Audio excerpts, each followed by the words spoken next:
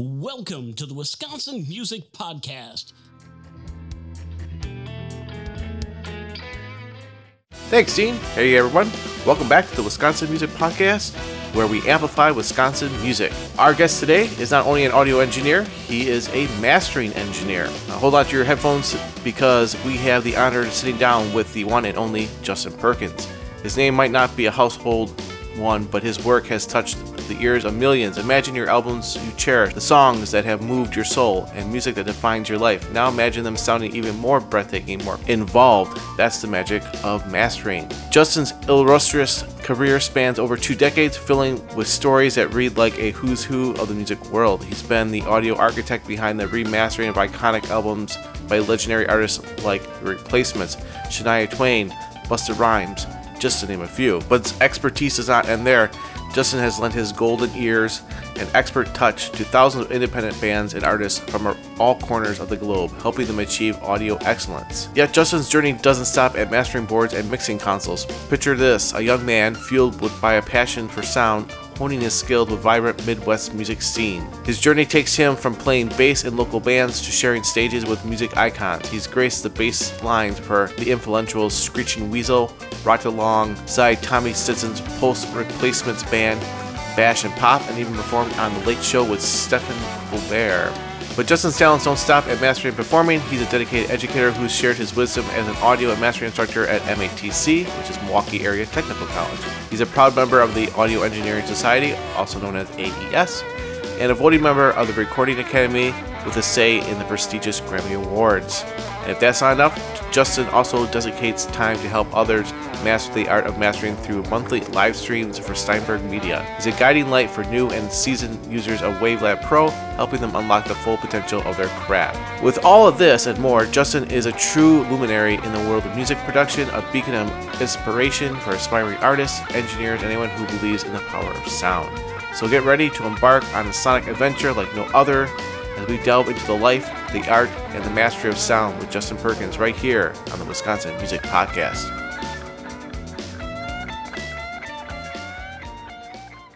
Welcome to the Wisconsin Music Podcast. This week we have Justin Perkins of Mystery Room Mastering. He is a mastering engineer who has done many projects. He's based in Madison, Wisconsin. He's worked on remastering projects with bands like The Replacements, In Vogue, Jason Mraz. He has worked in his he's worked at Butch Vig's Smart Studios in Madison as well as a recording and mixing engineer, I believe, for a number of projects, and has been working full-time in the audio field for over 20 years. And he has also his own studio, like I said, Mystery Rooms Mastering, and has been in business since 2009. So, Justin, welcome to the Wisconsin Music Podcast. Thank you for having me. Let's get a little bit of an intro of you. How did you get into music? In the bio you sent me, you played bass and other instruments, so how did you get into playing music in the first place? Well, my parents gave me a cheap acoustic guitar when I was in, 2nd, 3rd grade, and it sat around until 5th grade when I had this elementary school teacher that was really into the Beatles, and he would bring his guitar in every Friday at the end of the school day, and we'd sing Beatles songs and David Bowie and cool stuff. And right at that time, Nirvana and Nevermind had just come out. So, I grew up in the middle of, I wouldn't say rural Wisconsin, but not in a big city. There's no major concerts or culture. So I was here listening to Top 40 radio, and when Nirvana came out, I was like, wow, this is actually music that I can identify, I just mean like there's drums, bass. It's really simple. Drums, bass, guitars, just straight ahead rock. None of this like synthesizers and all that crazy stuff in the 80s, which I've grown to appreciate. But all of a sudden music became something that maybe me and my friends could play. Okay. Because we didn't have computers to do all the synthesizer stuff coming out of the 80s or the huge hair metal stuff that wasn't going to happen for 5th graders. But Nirvana was like, wow, that's cool. We can play this. So we just started playing, making up our own songs. And I just sort of became the guy that knew how to run the tape. We had a cassette 8-track at the time. Okay. And I paid the most attention when the guy dropped it off that we rented it from. And I became the guy that pressed stop and play and record and put the microphones up. And next thing you know, other bands from our high school were asked, maybe it was even middle school. Yeah, it was middle school at that time, asking me to record them, whether it's in my dad's basement or their parents' basement, high school, things like that. So just got into it at an early age, just out of necessity. I was Okay. never like thought it could be a career, or I was never good with electronics or soldering or any of that stuff. We just wanted to get our music recorded so we could listen to it in the car on a cassette tape. And just got into it that way. Nice, nice. So, how did you transition from that into working at Butch Vig's Smart Studios in Madison? Well, after, a handful of years recording in my dad's basement, I'm graduated high school at that point. So this would be like the year 2000. I graduated in 99. And even when we were in high school, we had gone up to a studio called Simple Studios in Green Bay. And that was known for doing all the great sounding rock and punk albums of the era and the area, all the Fox Valley, Green Bay, even some Milwaukee bands and even some regional bands would come to Simple Studios. So I graduated from my dad's basement. I got invited to work at Simple Studios in Green Bay and just got more exposure, more practice, more repetitions of recording all types of music. So I had a pretty good client base by that point in time. I was in my early 20s and I got the opportunity. I just recorded so many local bands, whether it was random people that would call Simple Studios or friends of our bands, word of mouth kind of thing. And eventually, a friend of mine had gotten word that Smart Studios in Madison was looking for another engineer. It wasn't like a full-time salary job, although I was on the payroll. It was more of they were looking for someone that could bring in some work, which I could because I had clients, and they were also looking for someone to handle some of their overflow because they would get calls from local bands that didn't necessarily have an engineer preference but needed to record. And if the top, two or one, two, they had like two or three guys at the time. Maybe I was like, it was kind of a strange transitional period, but basically I did some of their overflow stuff too, where bands would come in and say, we don't care who the engineer is. And if I was available and everyone was busy, I would engineer their session. So I wasn't full-time employee, but I was on their payroll. When I did stuff for them, it was taxed and got a paycheck and all that kind of stuff. Basically, yeah, it worked. I went down and met the guys at Smart and got the opportunity to just sort of join the team and just kept recording bands, but I wasn't exclusively at Smart. I would still go up to Green Bay sometimes if the budget required a little less, or geographically if the band couldn't travel or for whatever reason. So I wasn't totally locked into Smart Studios. It was just kind of my home base for a couple of years, in the mid 2000s. And that's sort of when I started mastering too, not because I wanted to, just out of necessity. It was like, back then it wasn't so easy to send your album off to get mastered through the internet. It was like, it would take you all day to upload an album of mixes if you had good internet, maybe 2 days if you had. Right. It was quite a thing to upload such big files.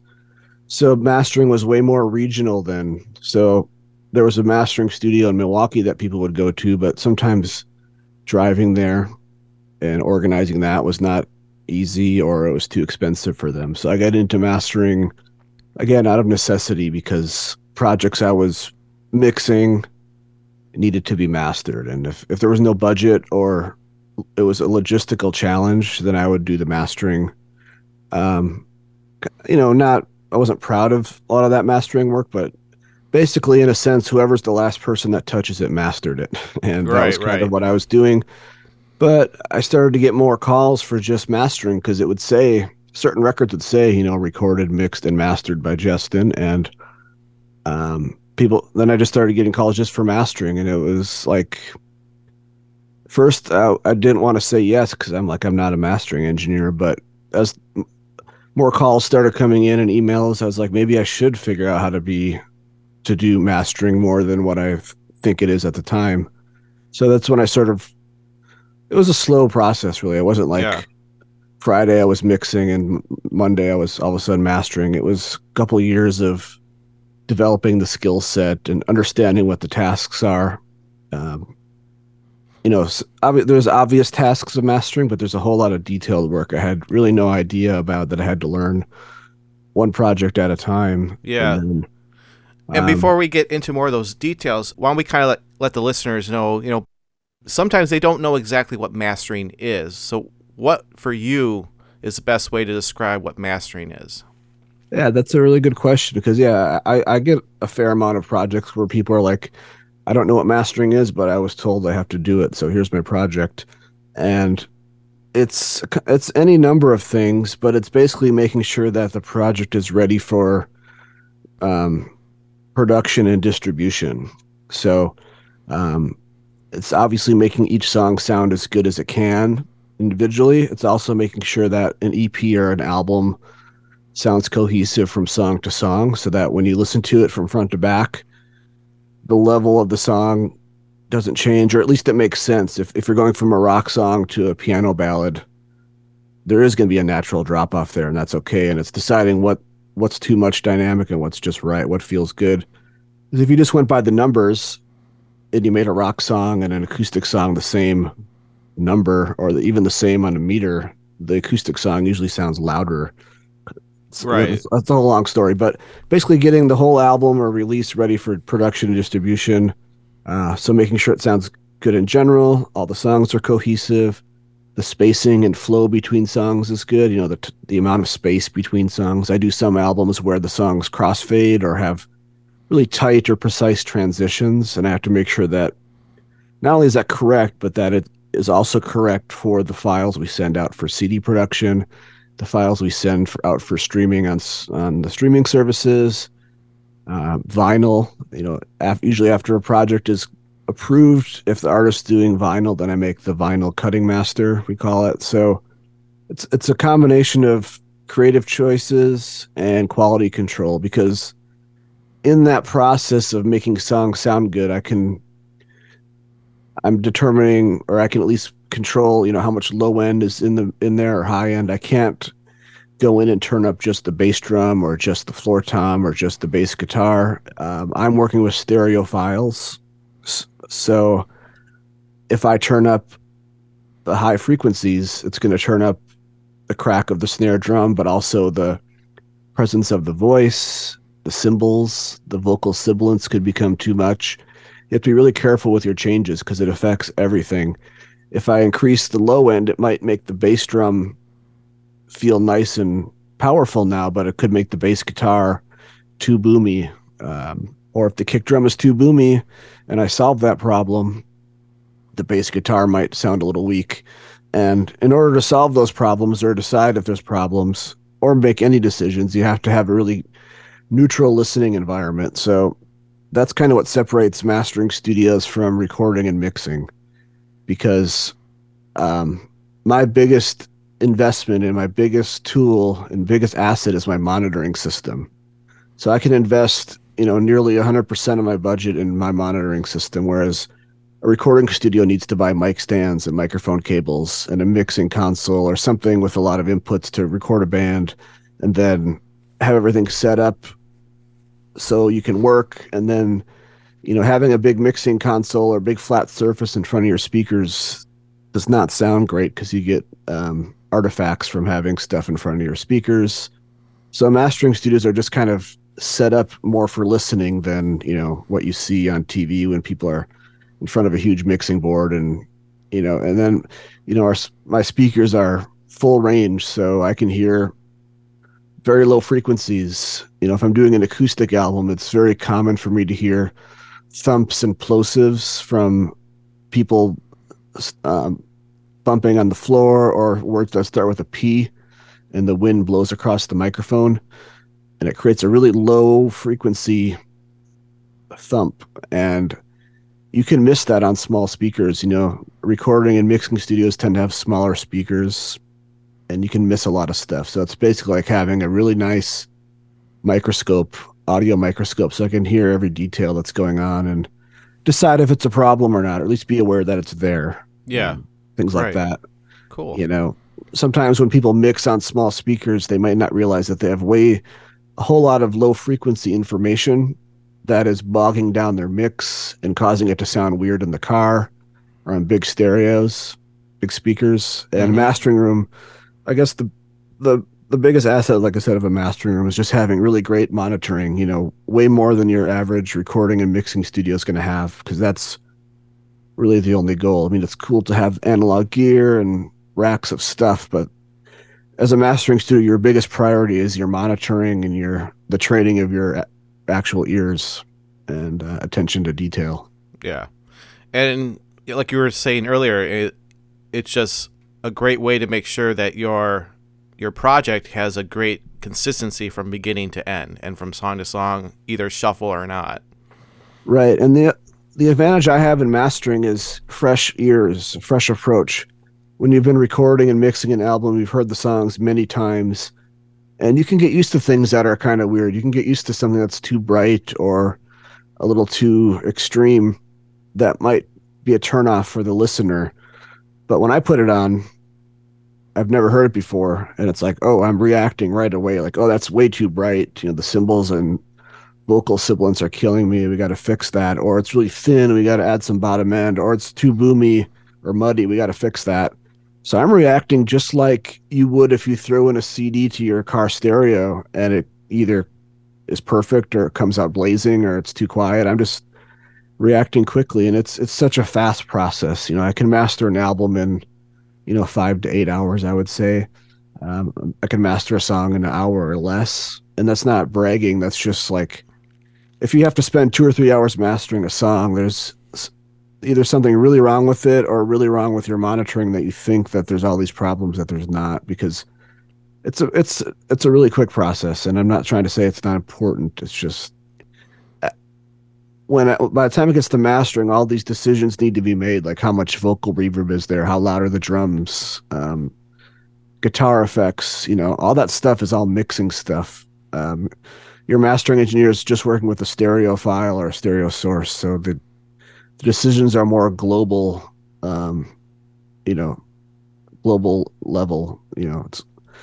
I think the analogy is mastering is looking at the forest, mixing is looking at the trees, or maybe that's backwards, but I can't think when I'm trying to speak. But it's just a bigger picture approach than mixing. You're not getting into the weeds and of course you're not getting into vocal tuning and drum timing or drum samples or any of that stuff. That's all handled in mixing. Right. I mean, basically, maybe in like a woodworking analogy is like the craftsman has built this the way he wants it to look and everything like that, and you kind of put like the polish on top of it, basically, to bring out everything that is kind of hidden, the grains and all that other kind of stuff. Yeah, photography analogies work really well. We're basically framing the picture, in mastering. The picture is already taken, the content is there. We're just framing it and retouching it a little bit to make sure that it looks great in general, and it looks great on any kind of screen or wherever it's going to be hanging. We're not going in and changing the painting, the content. It's just framing it so it's seen in its best light and looks amazing when someone looks at it.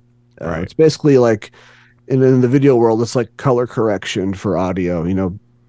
People edit videos, they edit the content, what's in the video, but then before it goes out, someone goes through and adjusts the color so that it looks good on all TV screens. They're not changing what's there. They're just, in charge of that last step to make sure it's translating well to everywhere. Right. And everybody, musicians, recording engineers, mixing engineers, and mastering engineers probably have people that they look up to or have studied to learn, their craft better. Are you one of those people that has done that in the past, where you've kind of studied or is it possible for you to study how someone has mastered something? It's a little hard because you don't know what it sounded like first. That's the thing with mastering is you don't know what it sounded like before it was mastered. Some projects are very light touch. Like I do very little work at art. The mixes are already amazing. My job is just to get out of the way and not screw it up. Other projects need a little more help, kind of tone shaping, carving out stuff that doesn't need to be there, giving it some energy and stuff like that. So, and every day is different. Every project is different. So it's hard to know who's doing what. And the people doing it at a very high level, like Bob Ludwig, Greg Calby, um, a lot of these, there's really no household name mastering engineers, but in the world of mastering, there's a handful of legends. And by the time they become legends, the projects they're getting are also very good sounding. So I don't want to say that it's cheating, but their job becomes easier if they're only getting amazing records to master. It's like they're very rarely having to work with someone that's mixed their first album in their bedroom that really sounds off. They're usually working on high level records that basically already sound finished before they get it, and they're more of a very light touch quality control pass through. Whereas people more in the mid range, I'm kind of in like the working class field where I'm doing a lot of independent bands that are, selling a few hundred CDs and a couple hundred or a couple thousand vinyl records and streaming. They're maybe not making a living at music. Some of them are, some aren't. I'm kind of right on the edge there where some of my clients are doing music for a living, and that's great. And some of them are, they have other jobs and they do music for fun. So Right. so anyways, and in those cases, it's usually a little more work because maybe they've mixed it themselves, or they're mixing it with, a studio that doesn't have as much experience, and they're leaving more on the table to be done in mastering where they want some extra help because they don't trust their listening environment and it hasn't been vetted by record label people and producers. It's usually just a guy that has his own studio and he or she makes it sound as good as they can in their room, but they're like, I don't know if this is any good. I'm trusting you Right. to listen to it in your room and decide if it's to do the final touches. So it's hard to pick out, there's obviously mastering legends, but I guess my point is the longer you've been doing it, if you're any good, you start to get better sounding records that need less work. But there's a really great book if anyone wants to read more about mastering. It's called Mastering Audio, The Art and Science by Bob Katz. That's Bob, Katz. It's basically the Bible of mastering for people that want to get into it. It's a technical read. It took me at least a handful of reads. Every time I would read it, a couple more things would make sense. So I've read it multiple times. It really helped me make that transition from mixing to mastering. But again, you got to read it a few times and break it up because it's very technical.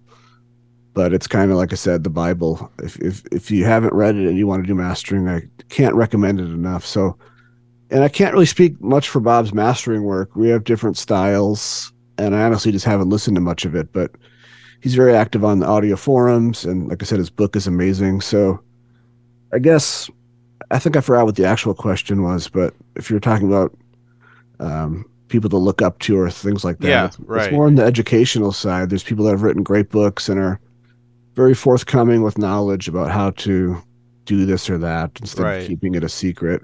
And some people think mastering is like a dark art and a secret, and it's honestly just really boring and less exciting than most people would think, which is why some people go into it and some people don't. I mean, you're not producing beats and all the, you're not doing all the fun stuff. It's really dry. It's a pretty dry process. So if you get bored easily, mastering is not for you. If you have a hard time working on music that you don't love, mastering is not for you. Because like I said, I do about an album a day or a bunch of singles and EP a day. I do a lot of songs every week. And there's no way I could love every song or project I work on. The quantity is just too high. Okay. I appreciate the work, and I can usually find something good in the project. And I'm not listening to it for pleasure. I'm listening to it for work, and Right. I'm listening to it analytically to get it to translate. I very rarely even notice the lyrics until sometimes a client will post the song after it's out and I'll hear a snippet of it. And then I'll finally realize what they're saying in the lyrics once it's released on Apple Music because I can take my technical hat off and listen to it as a normal person. But when I'm mastering, I don't care if it's the worst song ever or the best. My job is the same either way. So Right. some people can't do that though. They're like, because I used to teach mastering at Milwaukee Area Technical College, taught there for a couple of years. I was going to ask you about that. Yeah, we can talk about it. I taught first, I started teaching just introduction to audio software, like the basics, like how to open Pro Tools and make a track and record something on it and like move it around, the super basics. The first class the students take. Then I taught the mastering class for a while because somebody retired. And I would have to even in the earlier classes, like the introduction, I'd have to tell students, like, if you want to do this for a living, you have to get past the content, at least when you're starting out. When you're starting out, you got to take every job you can get, pretty much. If you do a good job and you become in demand, then you can pick your projects and be a little more selective and not, about what you work on. But at first, you have to just take everything and you have to learn to not get too attached to like what the content is. If someone's paying you to work on their stuff, you need to find a way to find something good in it, whether it's a great drummer or cool lyrics or whatever. Just don't get fixated on, oh, I don't like the lyrics, or that's a dumb lyric, or that keyboard part is stupid. Because if you do, um, you might want to find a different job because it's just going to drive you crazy. Because Right. there's so much people making music, which is great for us engineers, but not all of it is top 40 classic albums. Some of it's like their friends are going to listen to it and that's it. But, every project helps you hone your skills and get better at what you do.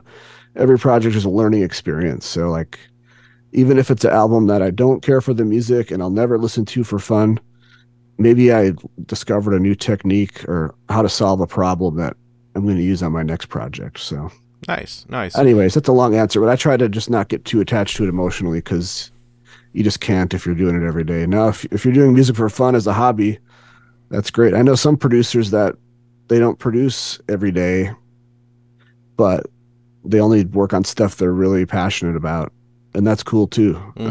That's a personal choice. But if I only wanted to master a certain genre of music and songs that I liked, suddenly I'm working every day to maybe once or twice a month. And I don't want this to sound like I don't like the music I work on. I really do like the music I work on. I'm thankful to have clients, returning clients that send me awesome albums to work on. But I guess more for when you're starting out, you got to just roll up your sleeves and be thankful that you're working on anything. Right. Exactly. Instead of worrying about the lyrics or the drum, you don't like the drum fill in a certain song. It's like, well, if you're producing, you can suggest a different drum fill. If you're mastering, just get over it and make sure that it translates well and move on to the next job. Do you find that now that we're in 2023, 22, 23, you're getting more projects because a lot of musicians were working on projects during quarantine?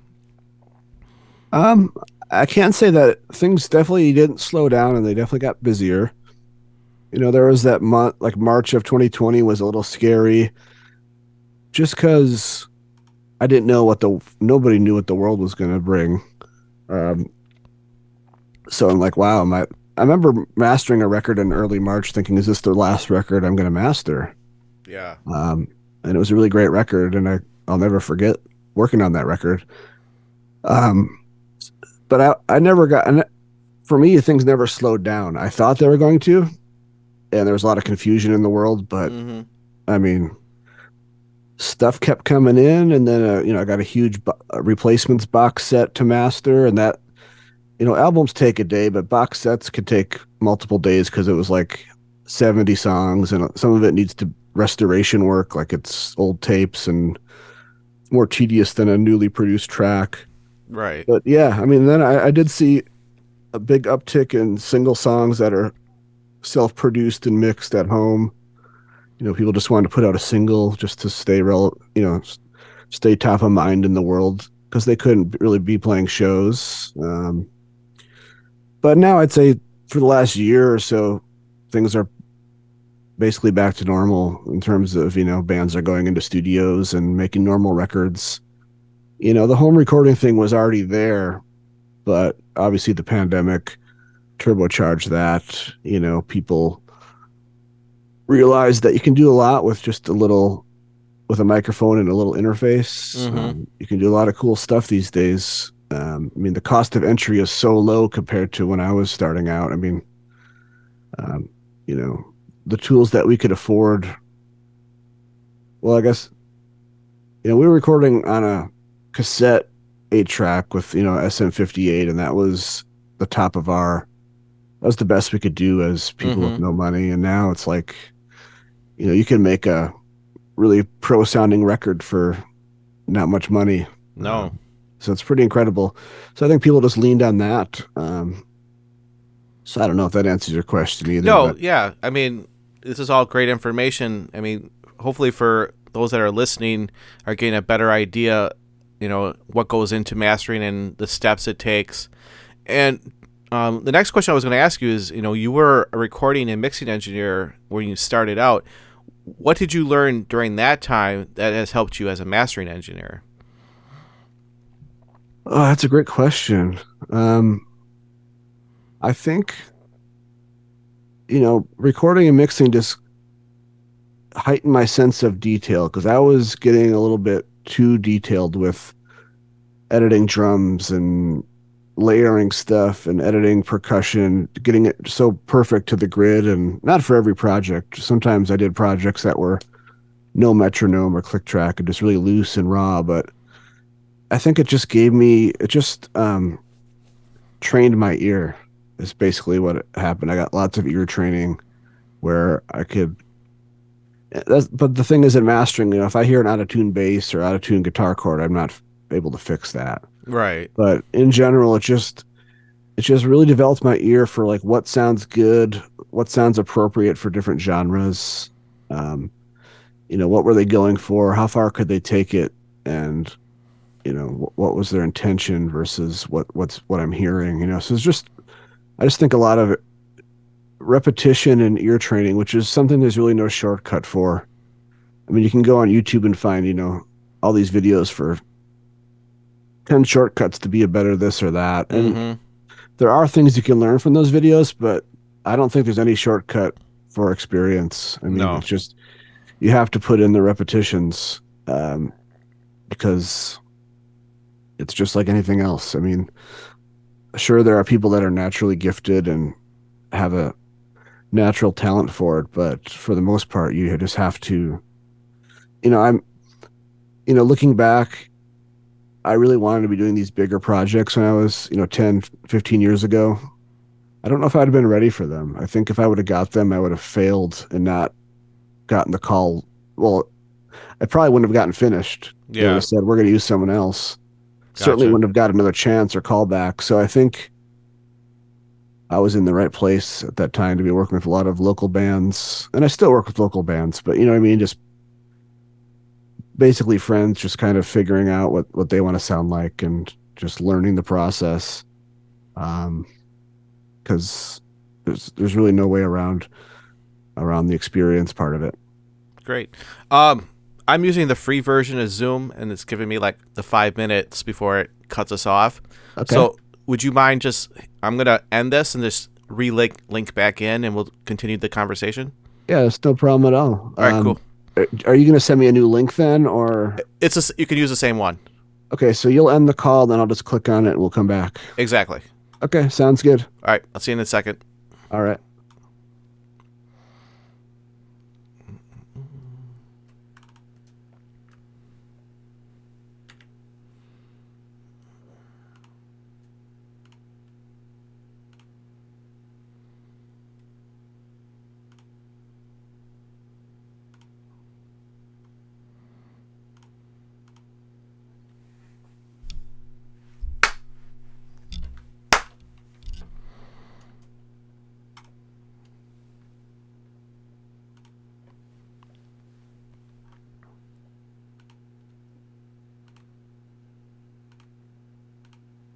All right, are we back? We are back. Oh, I'll do the video again. Okay. All right, my Pro Tools is still recording, so we should be good. Yep. Mine is too.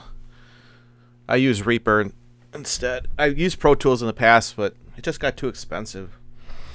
Yeah, I still have to keep it around because I have one particular client where I do a different type of post-production work, and I just do it in Pro Tools. Yeah. Now, I use Reaper for part of my mastering process, and I use WaveLab for the main part. Um, and the only reason I'm not recording in Reaper is because I only know how to use Reaper in one context, and I've tried to set up just a track to record these interviews in, and it's always it takes more time than I would expect. So I just still record them in Pro Tools because I know that like the back of my hand. Yeah. Yeah. But yeah, Pro Tools is getting a little. I don't even know if I own it anymore, if I rent it, or what the deal is. Right. I think it's every 2 years or 1 year I pay for this or that. But Right.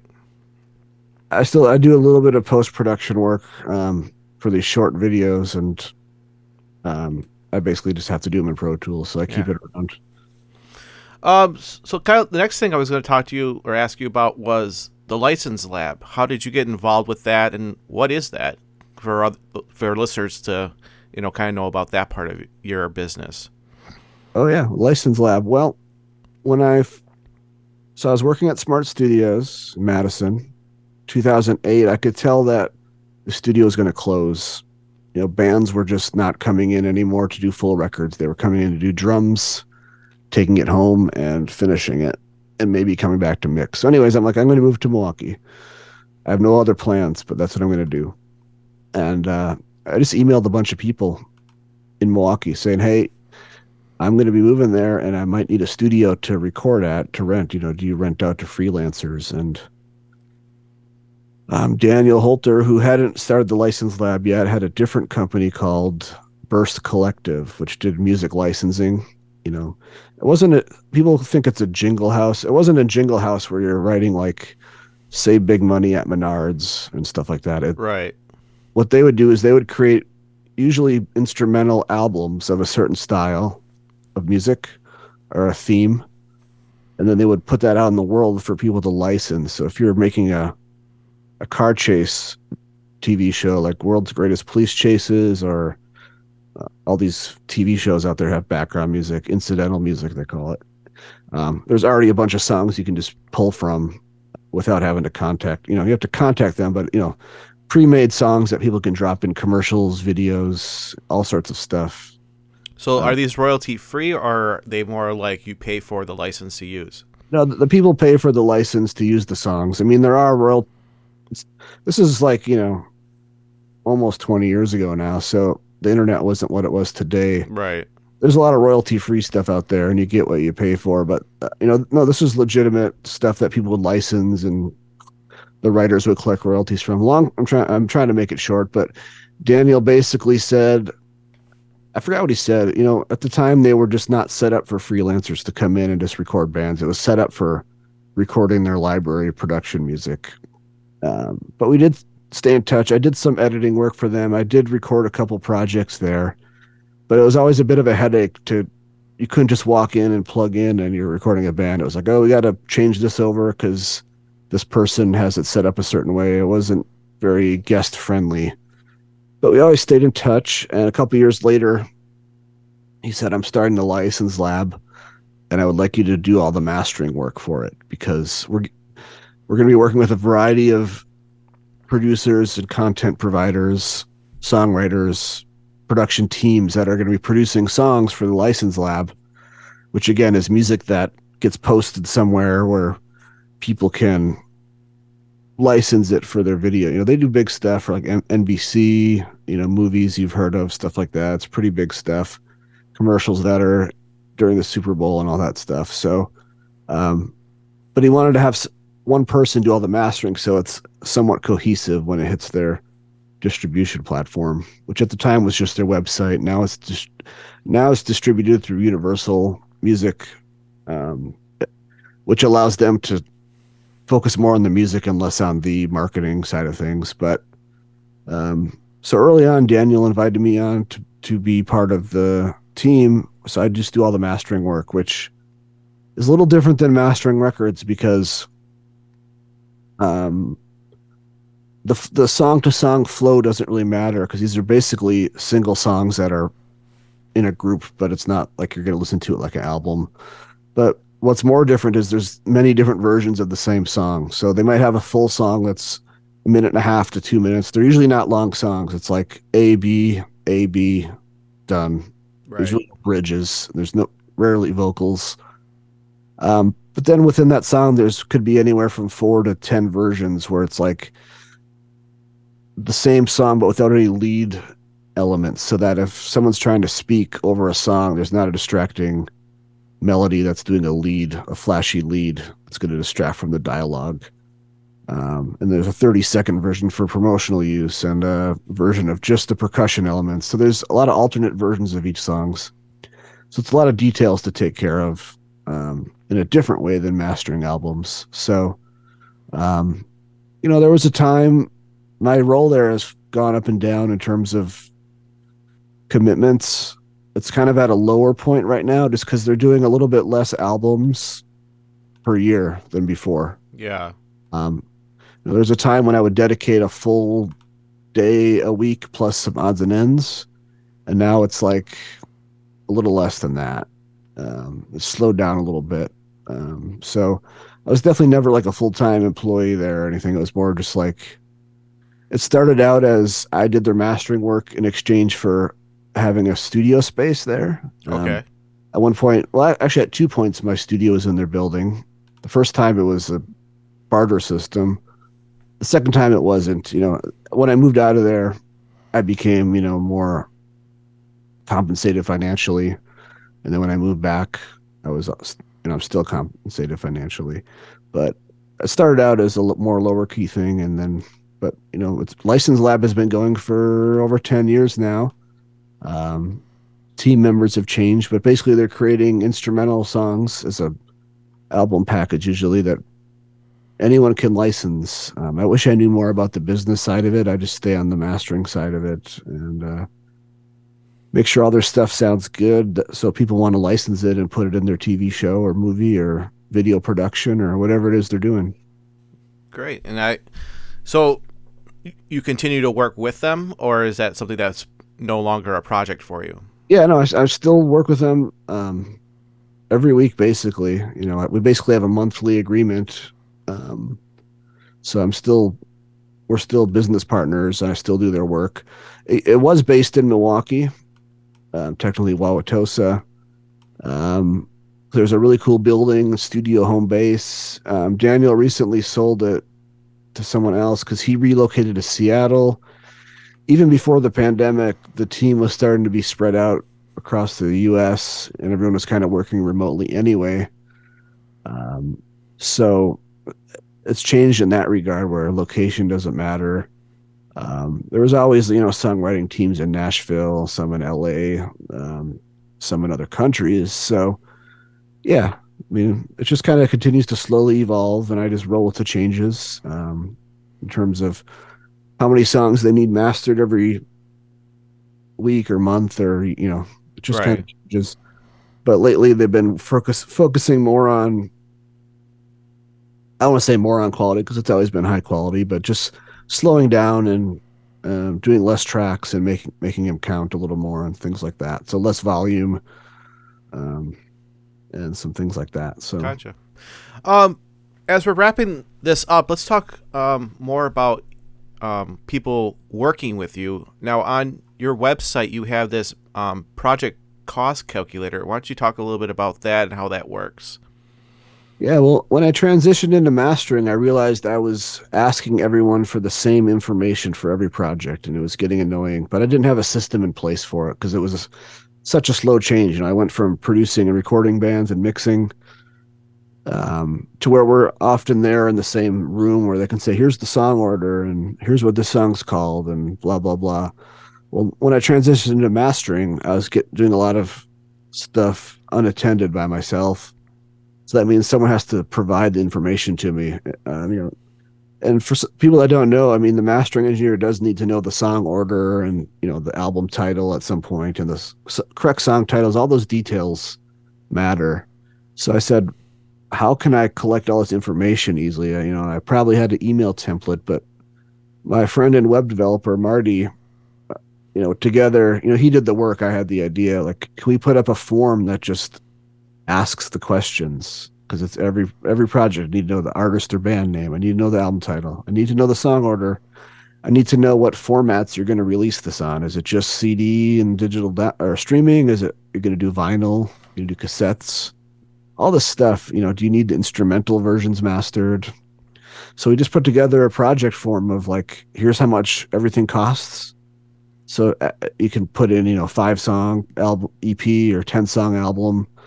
Then you can click that you need a vinyl master. You can click that you need the instrumentals done. You can click that you have some clean versions of songs, to send out to radio because the album versions have swear words. Mm-hmm. Basically, all the stuff you can determine how much it's going to cost. And if you are happy with that, you can click to the next page and that lets you input all the project data. So, and I always say this on podcasts and it's usually true.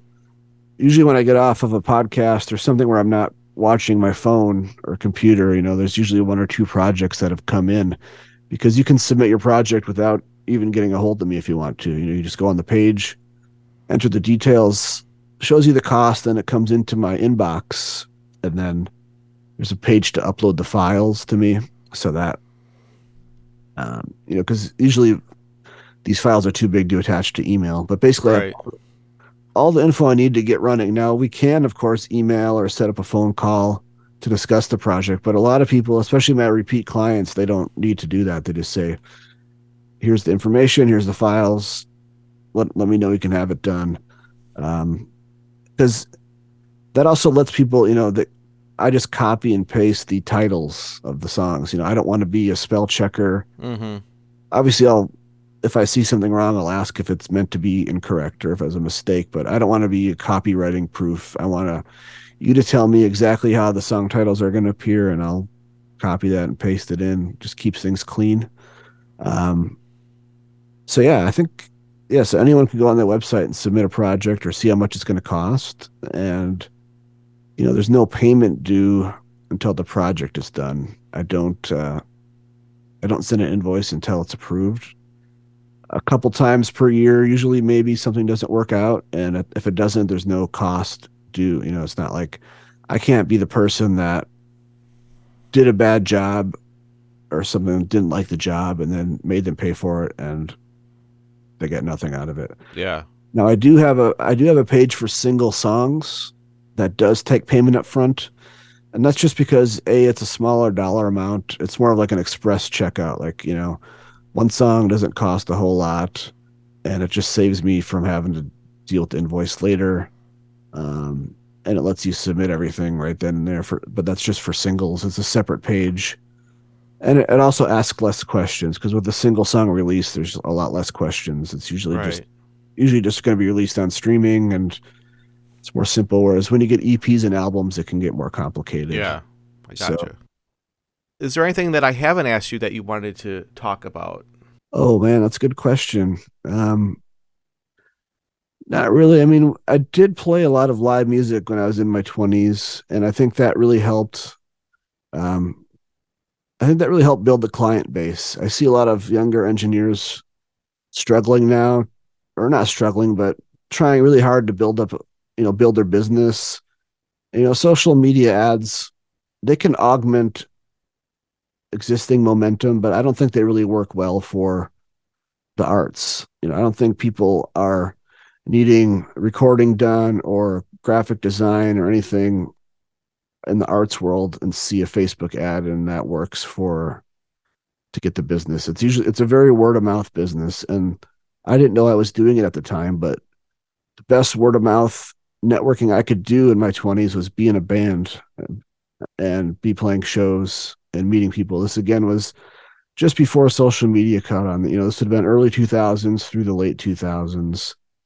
And I did still play live music into the mid 2010s, late 2010s, and kind of did that all over again where I met people I wouldn't have met if I was sitting in my studio. And that led to really, really cool projects. So I'm really glad I got out of my comfort zone and played some live shows again, and met people that I wouldn't have otherwise met, because it's only helped my studio business kind of grow even more. You got to get out there and meet people. That's the best way. I just don't think, I don't know what it's like to be, in my late teens, early 20s in this day and age, Yeah. even without the pandemic. Just the fact that everything's so social media driven.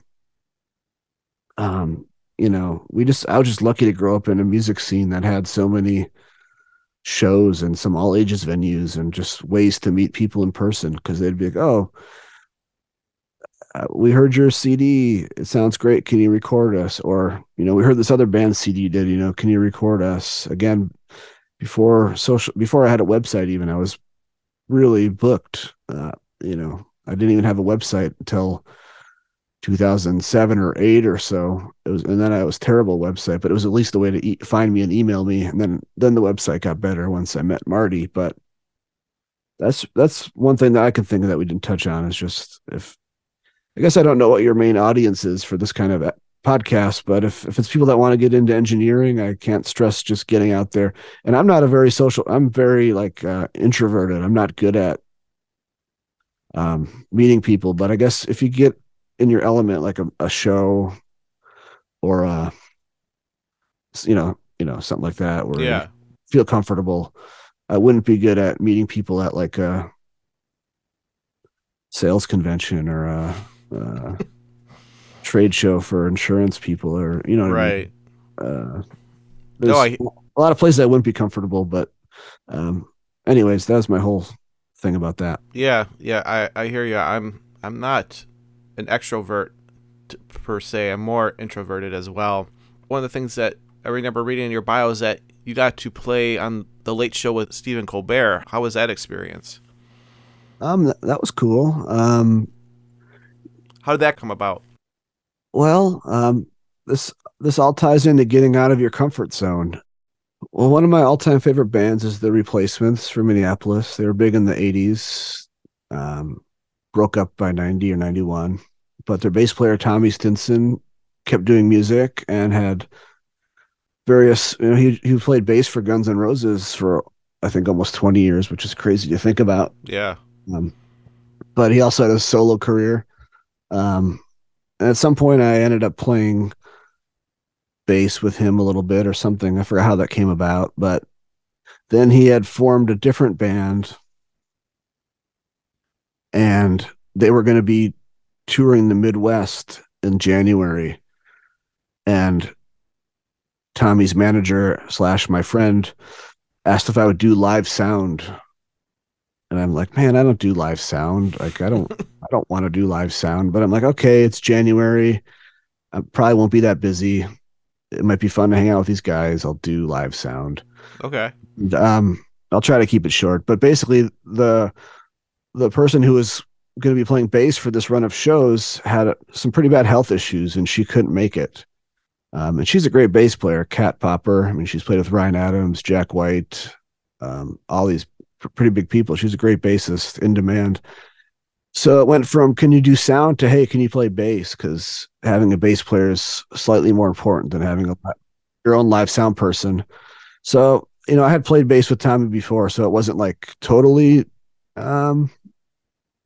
foreign, but I'm like, I better study up these songs. So I ended up playing bass for this week of shows, and that just turned into more shows. And he reformed his 90s band called Bash and Pop, and people really liked it. And he made a record that was put out by Fat Possum Records, which, if you want to look up Fat Possum, it's an independent label, but they've done, Black Keys. They do a lot of great reissues, Al Green, pretty notable label. So it was a decent label with a budget and a promo team. So when the record came out, we did some touring, and then somehow someone got us connected with the Colbert Show. So we did a tour that took us out to New York City. And, it's just so weird to be playing, like club shows where there's 100 or 200 people there. And then all on, Monday, Tuesday, Wednesday. And then all of a sudden it's like Thursday or something, and you're playing at I'm blanking out, the Ed Sullivan Theater or whatever it is, and you're playing on national television, and then the next day you're back to playing a club, and you hope 200 or 300 people are there. But it was cool. It was cool to see how those kind of shows operate. And it was nice to be. I don't love New York City, but being in a nice hotel, and you know, they made it comfortable for us and stuff like that. So, yeah, but otherwise, it was the actual playing was a little bit like playing in a mall because the lights were really bright and people weren't necessarily there to see you. So it was really, Right. really weird to be like, you're used to playing in clubs where people are having beers and super pumped up and it's dark, versus doing a show like that. It's very bright, and maybe an eighth of the people there have heard of you, and Yeah. everyone has to sit down and they're far away. So, and you don't really. I mean, obviously you do a sound check, but you don't. You just get one song and it's over. And I, that clip is not online anywhere for some reason. And the only reason I know that people care about it is the song we played didn't really have an ending. I think it might even fade out on the record. So we're like, how are we going to end this? And Tommy's manager had the idea of Stephen Colbert coming out and just unplugging our instruments, because it's just kind of going on and on the same riff. Right. And he did that, but then like somehow him and Tommy ended up wrestling on the stage. Oh, geez. That part wasn't planned, and so I think, and there's been some gifs of it made and stuff, but I think people want to see that again. It's the whole wrestling match at the end, and so that's the only reason I know it's not online. But that was cool. I mean, it's an experience I'll never forget. Yeah. Very cool. As I wrap this up, is there something that you've experienced as a recording or mixing engineer or a mastering engineer that just made a big impression on you? I don't think there's a single thing. I just think it's really long term. Um, I've been doing it for so long now. I don't think I could do anything else. I just think I'm thankful that people still call me to work on their projects, and I get to work every day, and there's no shortage. Was the question, is there something I've learned, or Just an experience that's made a big oh, impression experience? on you. Um, no, I think it's a ton of small experiences that just make me appreciate what I get to do every day. There's no single experience that I can think of. I mean, it's been such a slow build. And again, that's what I used to stress to the students is like, yes, you're taking a recording a production course, but you're not going to be a wizard at this when you're done with this. This is still the very beginning of your journey and your learning, and it takes a Yeah. long time. And having the skills is one thing, but having the people skills is the other thing. Like, especially not so much for mastering anymore for me, but like if you're recording with people all day, you don't want to be annoying to be around. You want to be fun to hang out with all day. Right. And that's something that's hard to teach, the people skills. I mean, all the audio schools teach like how to do this, that, or that in Pro Tools, but they don't teach like how to hang out in a studio and not be annoying, especially Right. assistant. And your job is to just keep your mouth shut and only speak if spoken to, and anticipating what's going to happen so you can be ready. If they're going to decide to do tambourine overdubs, you've got that tambourine mic set up and dialed in and headphones ready. That's your job. So they don't really teach that so much. But yeah, I don't think there's any one experience that stands out. It's just years and years of doing it, all in a way blurring together. Yeah. But I think I'm at a point where it'd be hard for me to do anything else at this Gotcha. point. I just don't know if I have any other skills or employability, to be honest with you. So hopefully I just keep doing this. Right. Exactly. Exactly. So, is there anything else you would like to cover before I let you go on? I do think it would be good to talk about the topic of automated mastering, because you see a lot of companies offering this now, automated mastering, what's the other term, AI mastering, things like that. Mm-hmm. And it's easy for me to look, kind of paranoid or suspicious because I do mastering for a living, but those services really aren't doing mastering. They're doing stereo processing of your files. And stereo processing of files is something that I do in the mastering process, but it's not mastering, and it's not the only thing I do. There's a good saying that mastering is a process. It's not processing, but it's an actual process. And part of that process is applying EQ, compression, limiting, de-essing to a stereo mix, but it's not quite that simple. Other parts of mastering include sequencing an album so the flow between songs feels good. Sometimes it's overlapping, crossfading songs so that they feel good. And not only so that they feel good, but so that when you listen to that transition, there's no tick or pop or glitch or hiccup, that it plays smoothly from one song to the next, which seems like a simple concept, but you have to be a little bit careful how you prepare those files for all the formats. There's quality control. So I listen through every song I master with headphones for clicks and pops and ticks.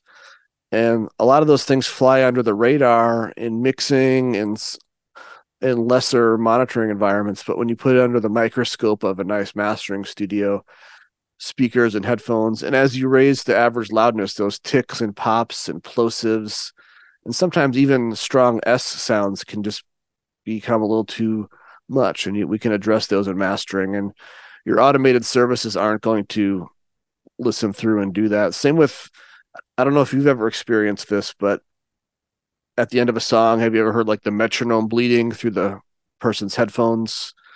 No, but I've heard like whatever was playing through their headphones or something. Yeah, you can kind of hear that a little bit. I get a number of songs where like on the last chord rings out, especially if it's an acoustic songwriter thing, and you can hear that metronome just beeping away in the background.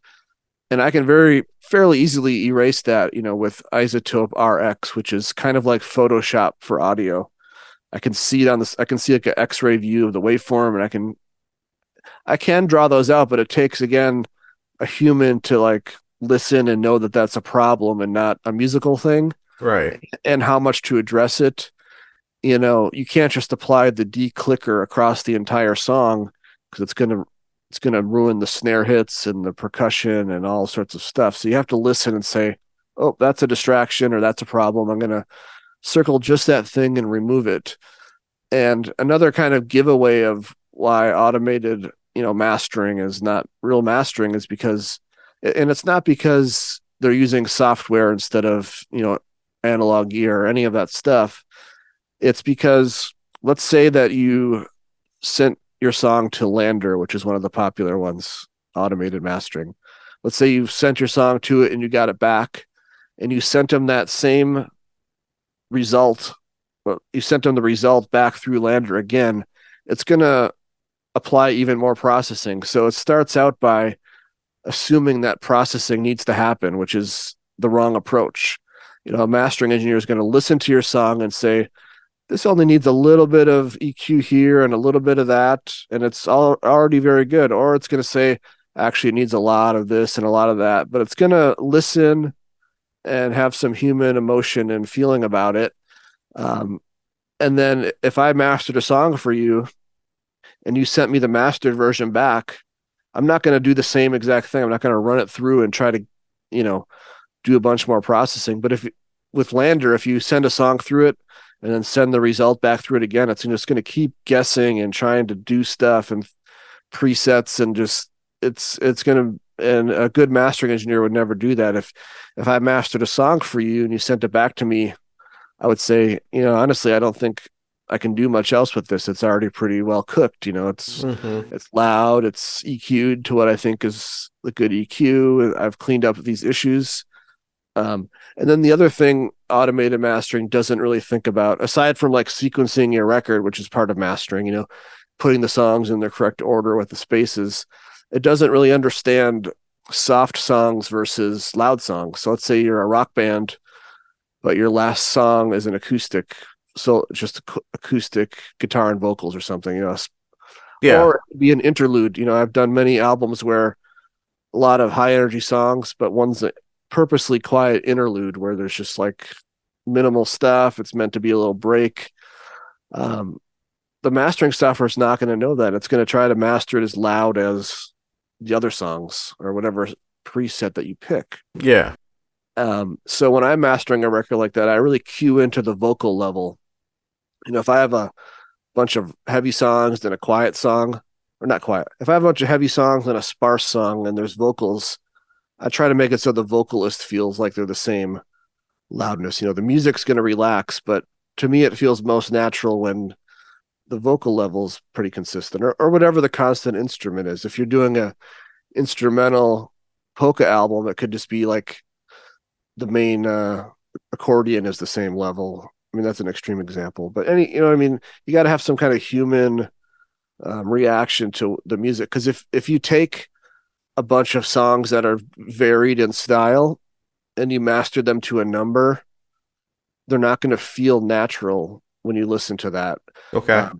An example would be a rock song. If I master that to a certain level, let's say, and if you don't know what this means, it doesn't matter, but if you master it to -7 LUFS integrated, a rock song, and then you take an acoustic song and master to that same measured loudness, the acoustic song is going to feel way louder because it has a lot less stuff going on. So everything can be louder and closer, and it's going to feel wrong. It's going to be like, why, if you go to a live show, and there's a full rock band, pretty loud. And when the singer does his acoustic portion or her acoustic portion, there's a natural relief in the loudness, and it feels good. It's nice, that relief sometimes. So if you just go by numbers and measurements, the algorithm is not going to understand that. And suddenly your quiet songs are the same number measured loudness as the rock songs, and a lot of times can feel even louder than the rock songs. So it's just going to feel off. It's just not going to understand that song to song dynamics very well if you just go by numbers. It would be kind of like if I mastered an album with my speakers turned off and only looked at the meters.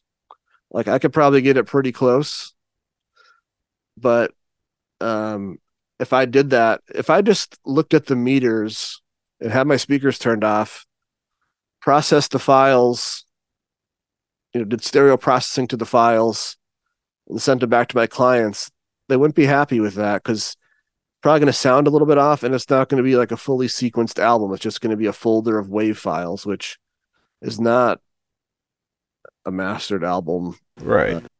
You can maybe get away with it for streaming a single song, streaming, because there's no sequencing involved. But, I go through it with, like I said, with a fine tooth comb of sometimes I get mix files that have a couple seconds of silence before the song starts, which is not a big deal. But if you send that to Lander, they're not going to trim that off. And then someone's got to do it. It's not the most exciting part of the mastering process, but, and it sounds kind of inconsequential, but someone just has to be there doing quality control of does this song have 4 seconds of dead space at the end of it? And do you really want that? Because it's going to take 4 seconds now for the next song to kick in if you just upload that to streaming. Right. And these groups, these bands, they put all this time and effort and money into recording and getting this ready for a mastering engineer. And, if there's anything that needs to be taken care of, you're like you said, you're like the last step before it goes out to the world. Yeah, it can be like, this song has a little more low end than the rest, but that's okay because it's a song that has the floor tom going the whole time. It's not like it's the bass guitar that's, I can tell that it's someone riding the floor tom the whole time, and it's meant to be a little boomy because it's right. Floor tom. Whereas, if you take a song that just has kick and snare, the boominess could be like a bass guitar that's too loud, and only a human is going to know what that is and if it's correct or not. And there's when the automated mastering services first came out, there was a lot of comparisons to it's kind of like the McDonald's of mastering. Sometimes you had a long day and you went to your kid's soccer practice or game and you just want to get home, but you run through McDonald's and you have dinner and everyone's fine. But if you're having a special occasion like an anniversary, a birthday, graduation, you're not going to go to McDonald's probably for that celebration meal. Some people I know aren't as fortunate to go to a nice restaurant, but for the most part, if it's something you want to remember, it's a special thing like an album, you don't want to go to the McDonald's of mastering for that because And I guess my main point, it's a bummer that they're selling it as mastering, because if they would just call it automated stereo processing, that is what they're doing. They're stereo processing the songs using AI, but it's giving people the false sense of their project being mastered, meaning somebody went through it with a fine-tooth comb and quality controlled it and gave them the correct formats for CD, streaming, vinyl, if they're doing vinyl. All this stuff, it's kind of like, it's a little bit like garbage in, garbage out. And I'm not saying anyone's mixes are garbage, but it can only do so much. Right. And there's a human touch to it too. Yeah. It's not a bad way to see how your mix could react to being pushed super loud when it is mastered, if that's what you're going for. So it can be used as a tool for approximating how, because, the thing is, like, if you do a great mix without any limiting on it and it's quieter than mastered stuff, that's not a problem because it's not mastered yet. But you may want to know, how much do the drums get diminished when I crank a limiter on it and push it loud, or does the tambourine stick out too much now when it's EQ'd this way? So they're cool tools for getting rough ideas on things. And, they have their places. If you have 100 library music tracks that are just little instrumental things that are going to get placed in a TV show or film, maybe running them through that is fine, because again, there's going to be somebody else quality controlling that when they assemble the TV show or film. It's not going to go out into the world without getting a human right after it. But I really think it's not a good idea to just run your songs through a computer and release them on streaming if it's anything you care about. I mean, mastering costs money, but when I looked at Lander to get the high resolution file for a whole album, I didn't think it was significantly cheaper than hiring, and there's plenty of reasonable, competent mastering engineers that are not too far off from that price range, and you're going to get your music's just going to get treated with much more respect in general. And again, that human touch of like knowing if that acoustic song is meant to be more relaxed, that interlude's supposed to be more relaxed, or like I'm doing a remaster right now for an album, and there's a couple times where the music stops for a second or for a measure or two, and like there's noise floor, and it's like, do we want the noise there, or do we trim up that noise a little bit? And those things kind of fly under the radar when you're recording. There's honestly more important things to worry about when you're recording and mixing. And you got a whole band in the room, you're excited, you're talking, some of those details get missed because everyone's in the room talking, or someone's got a bag of potato chips and it's crinkling and you're just not hearing the details. So some of those things get missed, and it's really, mastering is a good place to put things under the microscope. And I'm not saying you have to fix every problem, but be aware that it's there and make sure that it's intentional and not going to be a problem. Because again, the biggest, I forget who pointed this out, but running the song through Lander more than once is just going to destroy it twice. It's going to keep guessing. It's basically guessing, and the proof that it's guessing is that if you run a song through it and then run that result through it, it's going to try to do more work. And it's like, well, why don't you just get it right the first time? Why are you doing more work on the second time if it's supposed to be so great? And, and the other thing is, like, it's kind of disheartening to see audio software companies selling mastering. I think Slate just came out with an online mastering thing, and it's like, a chunk of your client base or a chunk of your users are mastering engineers, and you're kind of throwing them under the bus by starting this service. And even calling Ozone Ozone by Isotope is a mastering tool, but it's not mastering. It's not it's a tool that you use for mastering. And mastering is a whole kind of process that involves listening, deciding, stereo processing, quality control, sequencing the record, delivering formats, and there's just a whole lot more to it than just the stereo processing. So that's why I wanted to talk about it. Is it kind of bugs me when these companies advertise mastering when they're really giving you stereo processing. And it's probably the most noticeable part of my job as a mastering engineer, but it's not the only thing I do. Like I said, if I sold my speakers and just looked at meters and delivered a folder of files without listening to it, no, I wouldn't be in business right now. I'd be probably fired, or very very few clients if I just did that. So right. You need ears, you need a little bit of human intuition. Unless it's just demos. I get why these are things are fine for demos, or again, if you're planning on using a human mastering engineer and you wanted to see how does your mix sound with some approximate processing that a mastering engineer may do, you can run it through there. It might expose things you didn't realize, like the sibilance is a little loud, or that one keyboard part gets buried, or that one keyboard part becomes more prominent. It's good for that kind of stuff, but I just can't imagine putting so much time and effort into something and then letting a computer decide the loudness and EQ of it and then not actually listening to it. Yeah. So anyways, that was a long rant, but that's okay. I wanted to get that in there because I see so many people either using it or thinking about using it, wondering if it's good or bad. And right. That's my take on it, is that it's good. If it's something you care about, it's not hard to find a competent mastering engineer that is affordable, in my opinion. Right. Exactly. Well, it's been a pleasure talking with you today, Justin, on the Wisconsin Music Podcast. I'm going to have all Justin's information, websites, and all his links in the show notes. But Justin, what's your website so people can hear that real quick and then they can explore more later on? Yeah, it's just mysteryroommastering.com.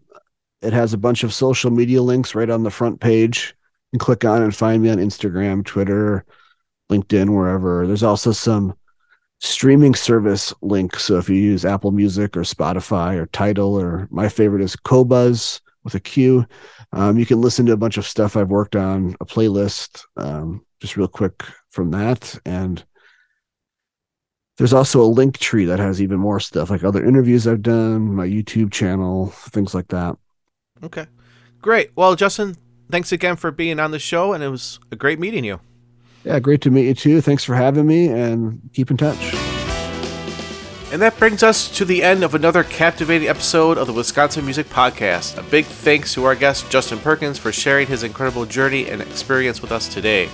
If you enjoy these episodes and want to stay connected with the vibrant Wisconsin music scene, be sure to subscribe to our podcast. You can find us on all major podcast platforms. You can also hear us on Fox City Indie Radio. That's Fox City's Indie Radio on Wednesdays at 6 p.m. and on Sunday at 3 p.m. Remember, music is a journey, and here on the Wisconsin Music Podcast, we're here to be your guide, amplifying Wisconsin's great musicians. Until next time, keep the music alive.